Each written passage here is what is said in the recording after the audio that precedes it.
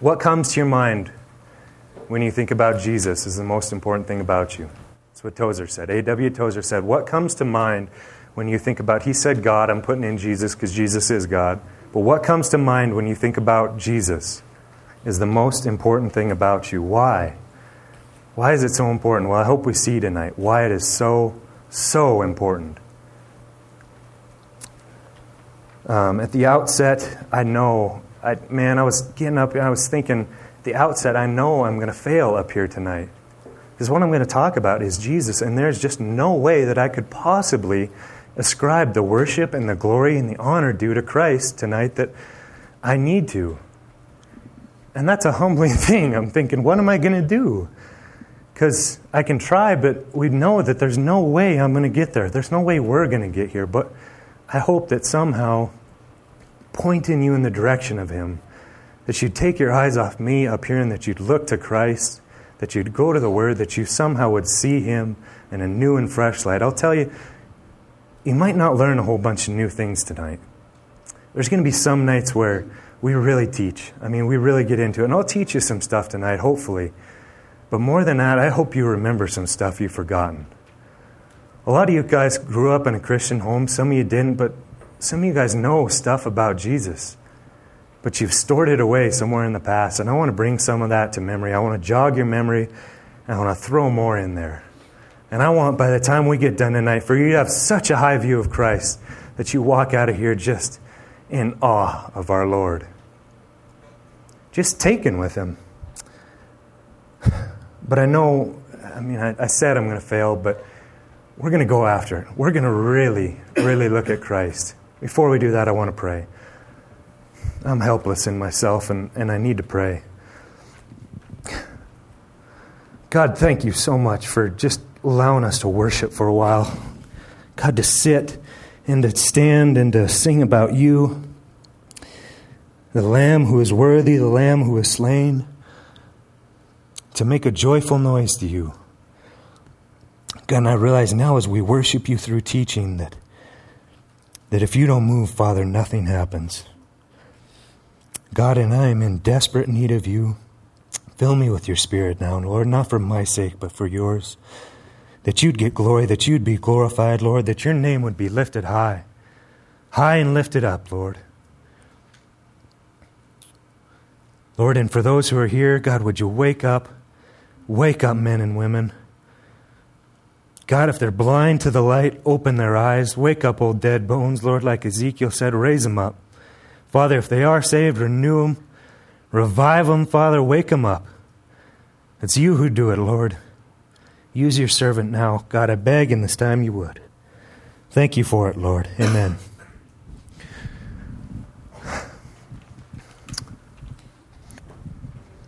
We're going to look at 3 things tonight. 4, rather. 1, we're going to look at Christ, the world's view of Christ, how the people around us in the world see Christ. 2, we're going to look at the traditional Christian view of Christ. When I say Christian, I mean Christian as in, not a biblical sense even, but the 2 billion people on earth that call themselves Christians, some of whom are really following Christ, some of whom are not. Finally, we're going to look at what Christ says about Christ, what the Bible says about Christ. Because it doesn't so much matter what I say about Him, does it? But it does matter what He says about Himself. And finally, we'll look at that and how it applies to our lives. I feel like either we're caught in 2 places in our lives. I feel like myself, either I'm caught thinking that everyone believes in Christ around me, that I'm just in a bubble, and I think, how can people not believe this? Everyone around me has got to believe this. This is true. This is good. This is pure. This is holy. I've got to be walking around. People just got to know this. Or, I know that's not right. Or I think, I'm the only one who knows this. I'm the only one who's following Christ. And there's intelligent people don't follow Christ. I get stuck in that mindset. Do you know what I mean? I feel like you fall between one of those. Either you feel like, gosh, this is just like I'm a lone ranger, or everybody believes. And I think both of those are dangerous. So what is the world? Let me remind you what the world thinks about Christ. In order to do that, I just want to read what some people say. Some of these are on your sheet, some of them aren't. I like your Christ. I do not like your Christians. Your Christians are so unlike your Christ. Gandhi. Christianity is the most ridiculous, the most absurd and bloody religion that ever infected the world. Voltaire. John Lennon said this, "We're more popular than Jesus Christ now. I don't know which will go first, rock and roll or Christianity." Ezra Pound, a heroic figure not wholly to blame for the religion that's been foisted on him. Richard Harris, "Jesus is just a word I used to swear with." Jesus is an example. We have other examples, including many of our ancestors as role models who understood the inner meaning of our orientation. Malcolm Boyd. I want to tell you guys these names because I want you to know it's not me who says these things. There was a time where I might have.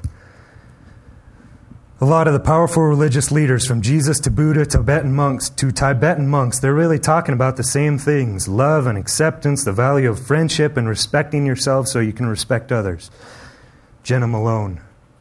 Dangerous words. I almost hesitate to read these. He might be described as an underprivileged working-class victim of political and religious persecution. Prince Philip. Larry King, on the CNN talk show host. You guys know who Larry King is? Sure you do.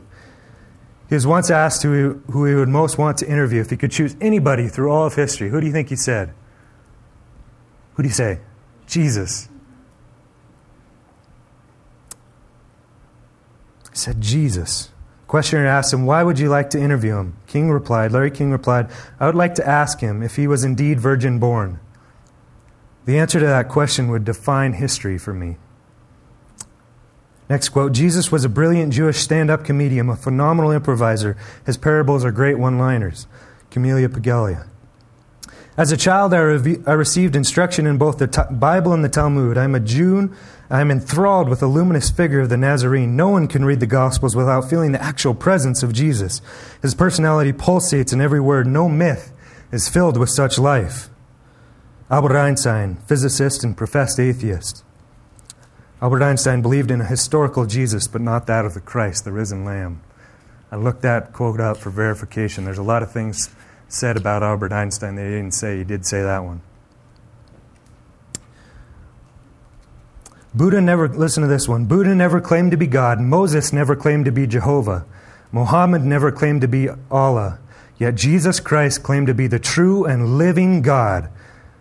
Buddha simply said, "I am a teacher in search of the truth." Jesus said, "I am the truth." Confucius said, "I never claimed to be holy." Jesus said, "Who convicts me of sin?"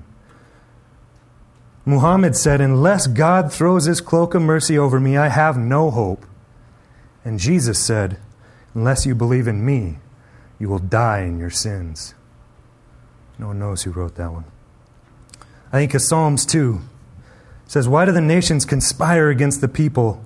Why do the nations conspire and the people plot in vain? The kings of the earth take their stand and the rulers gather together against the Lord and against his anointed one." Capital A, anointed one. "Let us break their chains," they say. "Throw off their fetters." The one enthroned in heaven laughs, and the Lord scoffs at them. Then he rebukes them in his anger and terrifies them in his wrath, saying, "I have instilled my king on Zion, my holy hill. I will proclaim the decree of the Lord. He said to me, 'You are my son. Today I have become your father. Ask of me, and I will make the nations your inheritance, the ends of the earth your possession. You will rule them with an iron scepter. You will dash them into pieces like pottery. Therefore, you kings, be wise. Be warned, you rulers of the earth. Serve the Lord with fear and rejoice with trembling. Kiss the Son, or pay homage to the Son. Submit to the Son, lest he be angry and you be destroyed in your way, for his wrath can flare up in a moment." Then it ends with this: "Blessed are those who take refuge in him." Those are strong words, aren't they, of David? I think of when Jesus raised Lazarus out of the dead. He wept over him, not over Lazarus, he was about to raise him, but he wept for the people, for the accumulated burden of the people. Luke 11, he raised Lazarus from the dead. He said, "Get up, Lazarus." He thanked the Lord that he heard him for the edification for the people around him. And then what happened? What did the Pharisees do? They witnessed Jesus raise someone from the dead, get up and walk and come out of the grave. And what happened? I've heard a lot of you guys, people say to me all the time, if I could just see Jesus, I'd believe. If I could just see him do something. If he would just turn that something into a chicken or any of those things. But he raised someone from the dead, and the Pharisees say, we've got to find a way to get rid of this guy. Look at what they say. If we let him go on like this, all men will believe in him, and the Romans will come and take away both our place and our nation. We've got to get rid of this guy, and I don't care who he is. Psalms 14:1, the fool says in his heart, there is no God. They are corrupt. They have committed abominable deeds. There is no one who does good. Guys, this is mankind. Plain and simple. This is us in our natural state. There's none who do good. Through the old, the new, the Bible claims this over and over again. The Bible says we suppress the truth in our ungodliness. Romans 1. But, lest you think too much of yourself, lest you think you've got it all together, that you're holy, Paul writes to us in Titus. What's he say? Titus 3, he reminds us, you yourself were once disobedient, deceived, enslaved to various passions and pleasures, spending your life in malice and envy, hateful and hating one another. That's how you and I used to be. Why are we not that way anymore? Because God rescued us, not because you squirmed your way out of it, right? You were unable to do that. That's how we used to be. That's how some of you used to be. And that may be how some of you still are. That's certainly how I was. Disobedient and deceived. Two, Christ's treatment of Christians. Christ's treatment by Christians, Christians, again, when I say Christian, I'm talking even in a broad sense. I don't want to confuse you about this, but I got to believe that we become desensitized by the term. It is biblical in every sense, a follower of Christ. But Christian, when I say this, I mean what comes to mind when you walk up to your unbelieving friend and say Christian. Okay? A.W. Tozer says, and I quote, salvation comes not by accepting the finished work or deciding for Christ. It comes by believing on the Lord Jesus, the whole living, victorious Lord, who as God and man fought the fight and won it, accepted our debt as his own and paid it, took our sins and died under them and rose again to set us free. This is the true Christ, and nothing else will do. But something less is among us. Nevertheless, we do good to identify it, so that we might repudiate it. That something is a poetic fiction, a product of imagination, a maudlin religious fantasy. It is a Jesus, gentle, sweet, shy, almost effeminate, and marvelously adaptable to whatever society he might find himself in. He is cooed over by women, disappointed in love, patronized by pro teams, and recommended by psychiatrists. He is used as a means to almost any carnal end, but he is never acknowledged as Lord. These quasi-Christians follow a quasi-Christ. They want his help, but not his interference. They will flatter him, but never obey him. Where real repentance is, there is obedience. For repentance is not only sorrow for past failures and sins, it is a determination to begin now to do the will of God as he reveals it to us. A.W. Tozer. You guys see what he's saying here? Guess when Tozer wrote this? I guess Tozer died, I believe, in 1969. So I wrote it sometime before then. I really got to believe that this is even more true today. And why do I say it's true? Because I see it in myself. I do not want to give the Lord of the Bible his proper place in my heart. It's idolatry. Why? Because I've made Jesus into someone he's not. I've made Jesus into exactly how I want him to be so I can worship him the way I want to worship him. Carnegie Simpson in The Fact of Christ writes, instinctively we do not class him with others. I love this quote. When one reads his name in a list beginning with Confucius and ending with Goethe, we feel it is an offense less against orthodoxy than against decency. Jesus is not one of the group of the world's great. Talk about Alexander the Great, Charles the Great, Napoleon the Great, if you will. Jesus is a part. He is not the great. He is the only. He is simply Jesus. Nothing could add to that. He is beyond our analysis. He confounds our canons of human nature. He compels our criticism to overlap itself. He awes our spirits. There's a saying of Charles Lamb, it's on your sheet, that if Shakespeare was to come into the room, imagine this, if Shakespeare was to come into the room, we should all rise up to meet him. But if that person, capital P, was to come in, we should all fall down and try to kiss the hem of his garment. And that's what I'd be doing, wouldn't you? Now, wouldn't that be something? Now, we'll get to that kind of Jesus. How many of you guys have heard the quote of C.W. Lewis, or C.S. Lewis, excuse me? Liar, lunatic, Lord. You familiar with that argument? Yeah, C.S. Lewis kind of started that, and then I believe it was maybe McDowell that kind of perfected that. But C.S. Lewis says, I'm trying to prevent anyone from saying the really foolish thing that people often say about him. About who? Jesus. I'm ready to accept Jesus as a great moral teacher, but I don't accept his claim to be God. That is the one thing we must not say. A man who was merely a man and said the sort of things that Jesus said would not be a great moral teacher. He would be either a lunatic on the level of a poached egg, or he would else be the devil of hell. You make your choice. Either this man was and is the Son of God, or else a madman or something worse. You can shut him up for a fool. You can spit on him and kill him as a demon, or you can fall at his feet and call him Lord and God. But let us not come up with any patronizing nonsense about him being a great moral teacher. He has not left that option open to us, and he did not intend to. And you say you're serious about this, and you are absolutely right. I take this so seriously. I do, because Jesus takes this seriously. And I wonder if I even take it as seriously as Jesus does. He takes himself seriously. He takes his name seriously. How many of you have been reading through the Gospels ever and come across something the disciples say about him? Probably in particular Peter. I feel like I'm like Peter sometimes. And Jesus is going along, and he does something incredible, or he says something incredible to him, and they say something just off the wall, ludicrous. You know what I'm saying? Like Jesus will just say, Lord, don't wash me. Lord, what are you doing? Like he's rebuking God or something. And when I read that, I go, come on, Peter, man, wake it up. Wake it up, Peter. What are you doing? Fool. Stupid. But then I feel like God reminds me, as soon as I do that, Tanner, that is exactly what you do. And it is. I rob Jesus of so much. I take advantage of him. Sometimes when I go to prayer, all I do is ask. 3, and most importantly, the Bible's view of Christ. Okay, I can read off quotes. I can do all these things. I can say what people say. I can say what I want to say. But does it really matter? No. Because in the end, it's not what I say. It's what the Bible says about Christ. It's what Christ reveals about himself.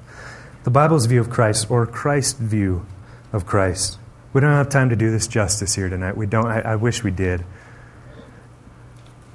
We'd be here till, 2030 or something.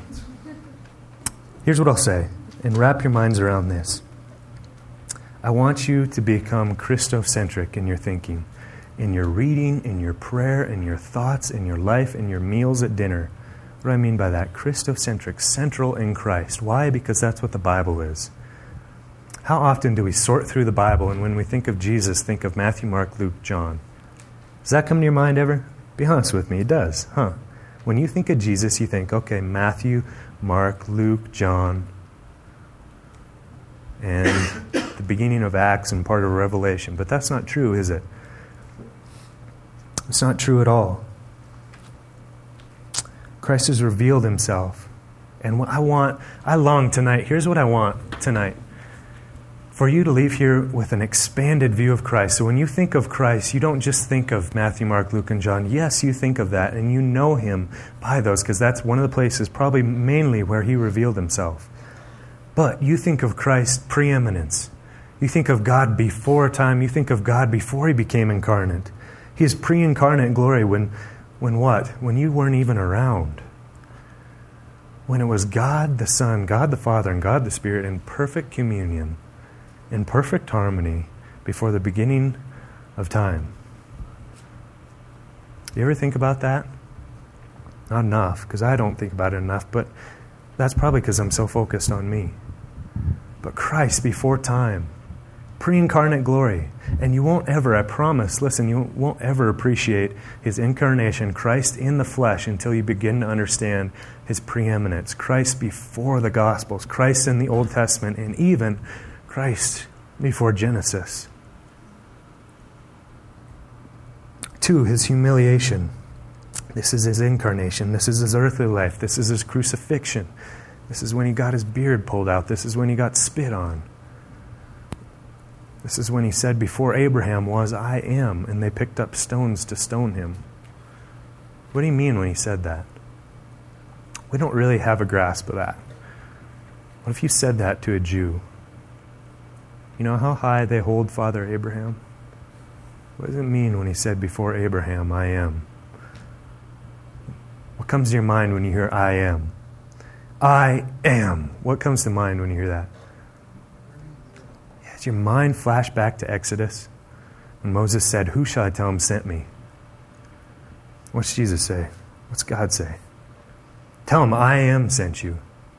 What's Moses looking for? Someone to compare him. God, I can tell him, God, you're like this. There's no one that he compare himself with. He just says, I am. Tell him, I am sent you. I am who I am in myself. I'm not like Zeus. I'm not like anything else. I am. I am of myself.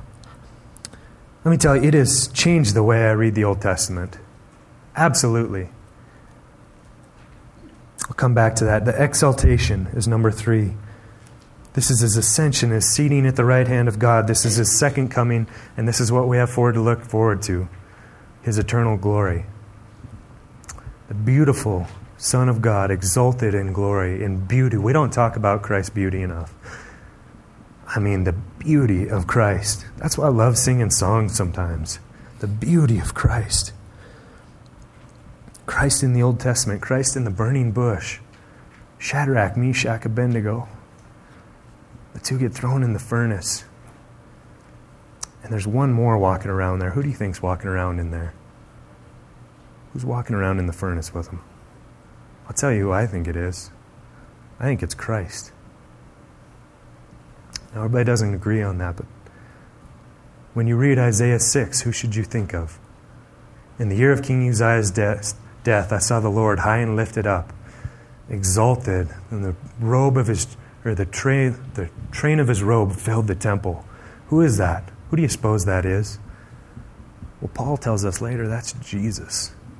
Do you know that? Man, when I found that out, that blew my mind.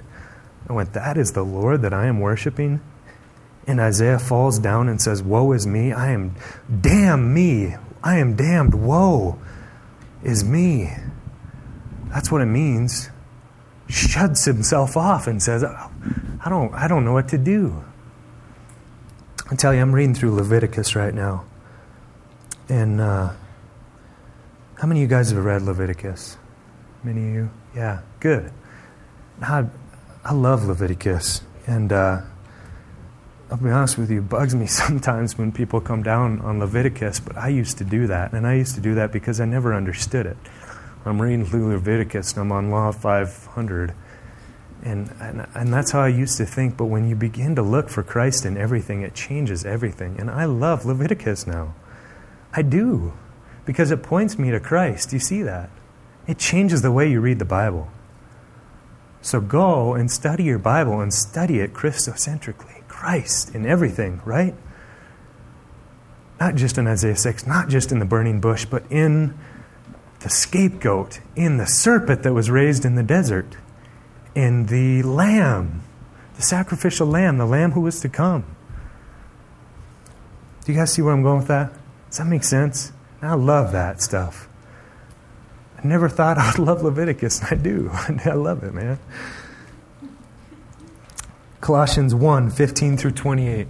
This is where I'm going to go real quick. If you have a Bible, I'd appreciate it if you'd go there. I would like it, we would like it if you'd bring your Bible on Friday nights. If you don't, that's fine. You'll be asked to leave immediately, but... yeah, seriously.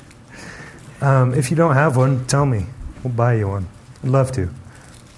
I want you to go to Colossians 1, though. You guys know where I'm going with this, don't you? Not a foreign passage. If I had to go to one passage, I would probably go to this to talk about Christ. Look at verse 15 with me. Verse 15. He's the image of the invisible God, the firstborn of all creation. It's after Genesis. After Genesis, Colossians. Let me start again. I'm sorry. I ruined it. Listen, we're talking about Christ. Okay? He is the image of the invisible God, the firstborn of all creation. For by him all things were created, both in heaven and on earth, visible and invisible, whether thrones or dominions or rulers or authorities. All things have been created through him and for him. He is before all things, and in him all things hold together. He is also the head of the body of the church. He is the beginning, the firstborn from the dead, so that he himself will come to have first place in everything. For it was the Father's good pleasure for all the fullness to dwell in him, and through him to reconcile all things to himself, having made peace through the blood of his cross. Through him, I say, whether things on earth or things in heaven. Verse 21. And although you were formerly alienated, we talked about this earlier, although you were formerly alienated and hostile in mind, engaging in evil deeds, yet he has now reconciled you in his fleshly body through the death in order to present you before him holy and blameless and beyond reproach. If indeed you continue in the faith, firmly established and steadfast, not moved away from the hope of the gospel that you have heard, which was proclaimed in all creation under heaven, and of which I, Paul, was made a minister. Now, we could spend all year on this, on 15 through 18. Matter of fact, we could spend our entire lives on it. There's enough here forever. So go home and read this, but let's talk about it quickly. Let's look at it.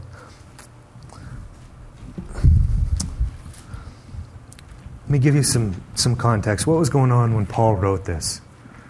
There was two cults that had kind of come to town in the day.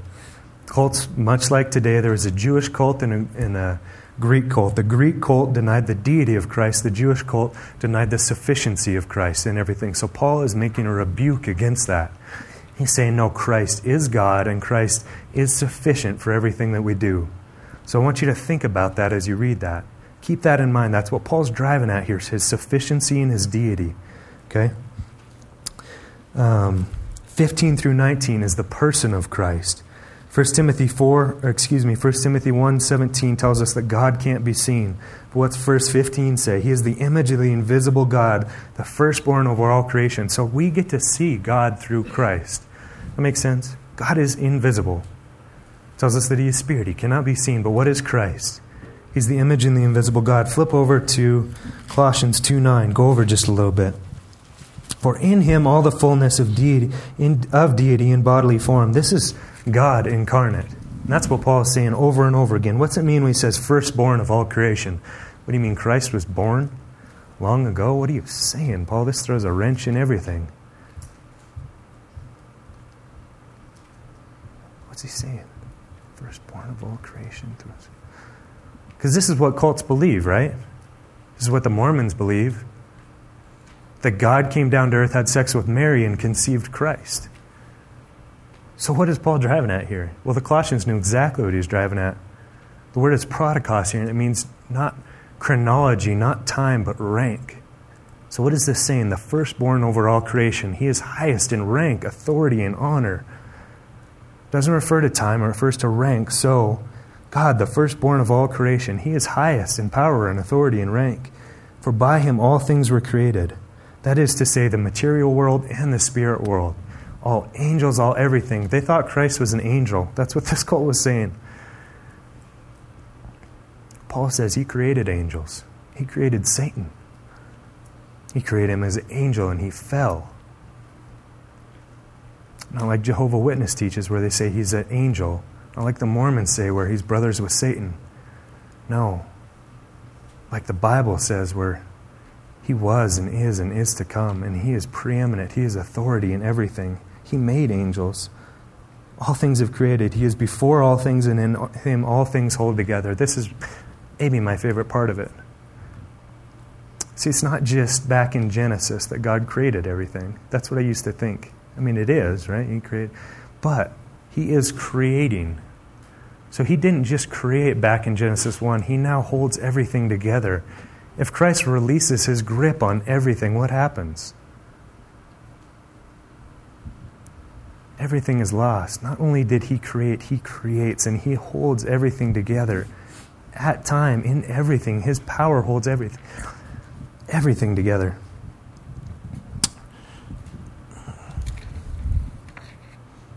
He was before all things. He's also the head of the body of the church. He's the beginning, the firstborn from the dead, so that he himself has come to have first place in everything. What does that mean? First place in everything. He is above all. Some of your Bibles read preeminence. And if you get one thing tonight, get the preeminence of Christ. I love this. I love the preeminence of Christ. He's first in everything. What does that mean? How does that look? What does that look like in my life? That means when I sit down to eat, that Christ is first. Let me move on. One of my favorite passages in the Bible is Luke 5:8. Peter and Christ are in a boat. You guys know where I'm going with this? But Simon saw, and it says, Simon saw that. What's that? He threw his net over and he pulled in so many fish that the boat was going to sink. And what did he do? He fell down at Jesus' feet saying, "Go away from me, Lord. I'm a sinful man. Go away from me." And that ought to be our reaction when we first see Christ. Lord, away from me. Was that not Isaiah's reaction? Was that not Peter's reaction? Luke 11:38 through 40. What's going on here? Christ is riding into Jerusalem. I know I'm going all over a bit.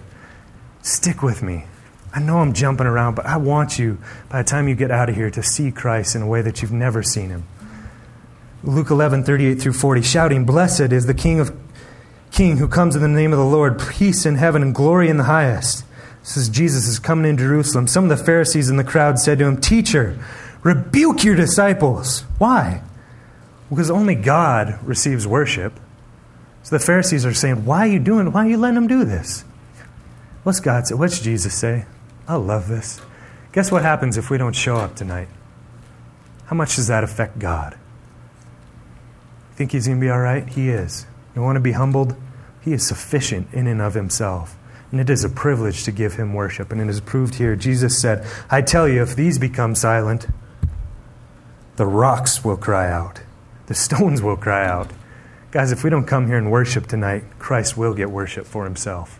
Amen? He does not need you. He does not need you, and he does not need me.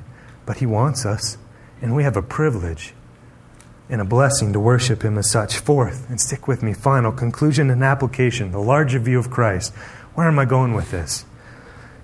That we would make much of Christ, that his name would be lifted high. Guys, some of you guys, listen, I'm going to hit something touchy. But you can think too much of the gospel. Sometimes I do. Sometimes I think too much of prayer. And some of you guys out there think too much of the Bible. Matter of fact, I know people that love the Bible more than they love Christ. But you cannot think too much of Christ. It's impossible. Now, I know John 1 says God is, in the beginning was the Word, and the Word was God. I know it's the glorious gospel of Jesus Christ. I know the only reason I can pray is because the veil's been torn, the blood's been shed. But don't get lost in the what. Get lost in the who. Christ. You don't read the Bible to know the Bible better. You read the Bible to know Christ better. Christ in all, through all, of all, in all. That's what. That's why. The who, not the what. Not the method, but Christ. Okay? Man, Christ. Nate, you want to get that video ready? Guys, some of us, we're stuck in bargaining with Christ and not bowing to him. That's what Tom Ellis, bargaining with Christ instead of bowing to him. And I'm fed up with that in my own life. I go to prayer and I want to bargain with Christ. I remember when I was little, I got shot in the eye with a paintball, and I said, "Lord, if you give me my eyesight back, I'll do anything. I just want to play football again. Lord, give me my eye back." You laugh, but you've done the same darn thing at one point in your life. Haven't you? Let us stop bargaining with Christ and begin to bow to him. There's something I wanted to tell you guys, but there's somebody who can say it to you better. His name's S.M. Lockridge. Some of you guys have heard this before. Nate, you want to play this? The Bible says, "My king is the king of the Jews. He's a king of Israel. He's a king of righteousness. He's a king of the ages. He's a king of heaven. He's a king of glory. He's the king of kings, and he's the Lord of lords." That's my king. I wonder, do you know him? My king is a sovereign king. No means of measure can define his limitless love. He's enduringly strong. He's entirely highly sincere. He's eternally steadfast. He's immortally graceful. He's imperially powerful. He's impartially merciful. Do you know him? He's the greatest phenomenon that has ever crossed the horizon of this world. He's God's Son. He's a sinner's Savior. He's the centerpiece of civilization. He's unparalleled. He's unprecedented. He is the loftiest idea in literature. He's the highest personality in philosophy. He's the fundamental doctrine of true theology. He's the only one qualified to be an all-sufficient Savior. I wonder if you know him today. He supplies strength for the weak. He's available for the tempted and the tried. He sympathizes and he saves. He strengthens and sustains. He guards and he guides. He heals the sick. He cleanses the lepers. He forgives sinners. He discharges debtors. He delivers the captive. He defends the feeble. He blesses the young. He serves the unfortunate. He regards the aged. He rewards the diligent. And he beautifies the meek. I wonder if you know him. He's the key to knowledge. He's the wellspring of wisdom. He's the doorway of deliverance. He's the pathway of peace. He's the roadway of righteousness. He's the highway of holiness. He's the gateway of glory. Do you know him? Well, his light is matchless. His goodness is limitless. His mercy is everlasting. His love never changes. His word is enough. His grace is sufficient. His reign is righteous. And his yoke is easy. And his burden is light. I wish I could describe him, but yet he's indescribable. He's incomprehensible. He's invincible. He's irresistible. Well, you can't get him out of your mind. You can't get him off of your head. You can't outlive him, and you can't live without him. Well, the Pharisees couldn't stand him, but they found out they couldn't stop him. Pilate couldn't find any fault in him. Herod couldn't kill him. Death couldn't handle him, and the grave couldn't hold him. Yeah! That's my king. That's my king. Yeah, that's my king. Man, S.M. Lockridge said it better than I ever could, but amen to that? Amen. Amen. That's my king. That's the God I worship. Not some shy, effeminate man, but the King of glory. John Gale said he should have the first place in the affection of our hearts, the contemplation of our minds, the desires of our soul, and the highest praises of our lips. He ought to have the preeminence in everything. We ought not to bargain with him, but to bow to him. I received a card once from a close friend. He's here. Here's what it said. If you meet and forget me, you have lost nothing. But if you meet Christ, Jesus Christ, and forget him, you've lost everything. Guys, if you see me tonight and you never see me again, if you don't like me, if you don't like me, that's fine. But don't miss the message. If you forget me, that's fine. Forget me, forget my name, but if you forget Christ, you lose everything tonight. You forfeit everything. And you forfeit your soul. You've heard it said before, you cannot make him Lord. He is Lord. But is he your Lord? Is he your Lord? Let me say it another way. He is preeminent. He is first in all things, but does he have preeminence in your life? Does he have first place in your life? He is a Lord in need of nothing. He is all sufficient in himself, but he desires fellowship with you. Can you believe that? I cannot. Pilate before the mobs in Matthew 27:22 said, "What shall we do with this one who is called the Christ?" What did they say? Crucify him.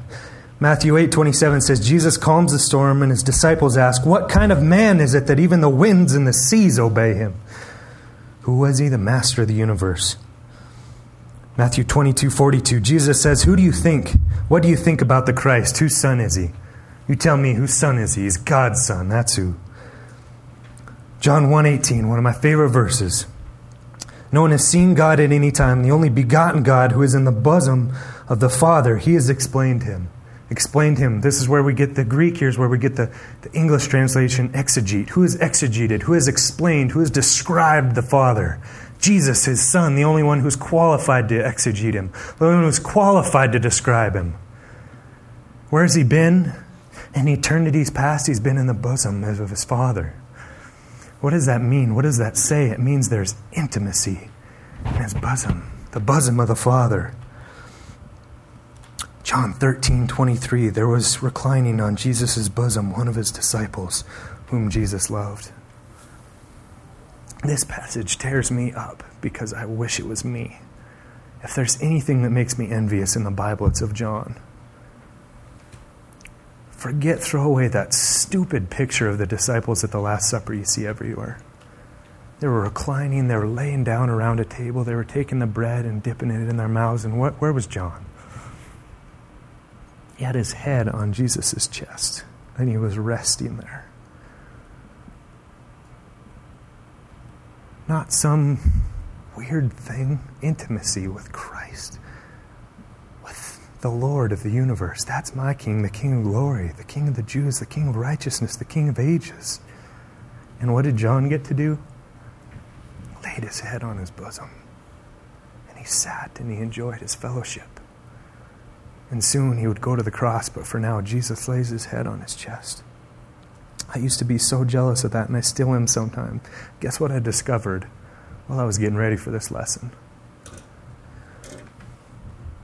Isaiah 40, verse 11, like a shepherd he will tend his flock.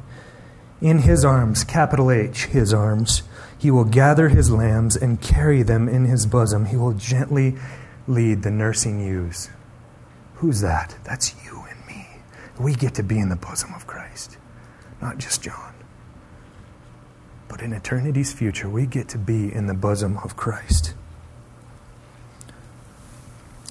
I got a little bit here left, but stick with me. Guy's one of my best buddies in the world. He had his baby the other day. Him and his wife. They were in Bozeman. We went to see him, and it just made my day. And they had that baby. Some of you know who it is. Neat story for another time. They had that baby, and you know what happened as soon as she had that baby? What'd they do with it? What'd they do with that thing? They cut the umbilical cord. No, before they even did that, what'd they do? They put it right on her chest. As soon as she was done, just right on her bosom, right on her chest. Those nurses know that it's good as soon as they can to get that baby on the skin of the mother. Isn't that something? Why do you think God has given childbirth? Before they even cut the cord, they stick that baby right on her chest. And that is the sort of affection and intimacy that we get with Christ. Most simply, Jesus put it this way. Who do you say that I am? So that's the question. Who do you say that I am? Mark 8:29. Who do you say that I am? Christ is a lion and a lamb. Lion of the tribe of Judah. He came the first time as a lamb. John says in 1:29 through 36, he talks about the next day he saw Jesus coming. He said, behold, the Lamb of God who takes away the sins of the world. Wouldn't you love to have been there when John said that? Behold, the Lamb of God who takes away the sins of the world. He looked at Jesus and he said, behold, the Lamb of God. Fellas, ladies, he came the first time as a lamb. He will come again, not as a lamb, but as a lion. James 2:19 says, even the demons believe there's one God and they shudder. They're terrified. And we laugh at him and tell coarse jokes about him. How could we? Let me end with this. Revelation 5, 1 through 7. And 11 through 13. I saw on the right hand of him who sat on the throne a book written inside, and on the back sealed up with 7 seals. This is the deed to the earth. I saw a strong angel proclaiming with a loud voice, who is worthy to open the book and to break its seals? And no one in heaven, on earth, or under the earth was able to open the book or to look into it. Then I, John, began to weep greatly because no one was found worthy to open the book and to look into it. John thought that the earth was going to be permanently ruled by Satan, and he was weeping over it. And you and I would have been too. Then one of the elders said to me, stop weeping. Behold, the Lion that is from the tribe of Judah, the root of David, has overcome so as to open the book and its 7 seals. So John here expects to turn around and see a lion of the tribe of Judah. What does he see? And I saw between the throne with the 4 living creatures and the elders a lamb standing as if slain. The Greek here gives the picture of slaughter, a bloody, crucified lamb, slaughtered, drenched in blood, as if slain, having 7 horns, perfect power that shows. 7 eyes, which are the 7 spirits of God, sent out into all the earth. And he came and took the book out of the right hand of him who sat on the throne. Let's skip a few verses to 11. And they sang a new song, "Worthy are you to take the book and to break its seals, for you were slain and purchased for God with your blood, man from every tribe and tongue and nation. Worthy is the Lamb that was slain." That's why we sing that song. The Revelation song. Did you know that? Psalms 2:12. I read it earlier. "Kiss the Son, lest he be angry, and you be destroyed in your way, for his wrath can flare up in a moment. Blessed are those who take refuge in him." Jesus in everything. Christocentric. Who do you say that he is? Is he a lunatic, a liar, or is he Lord? And if he is Lord, what bearing does that have on your life? You are faced with the reality of the King of the universe. You will be crushed under his wrath, or you will lie in the intimacy of his bosom.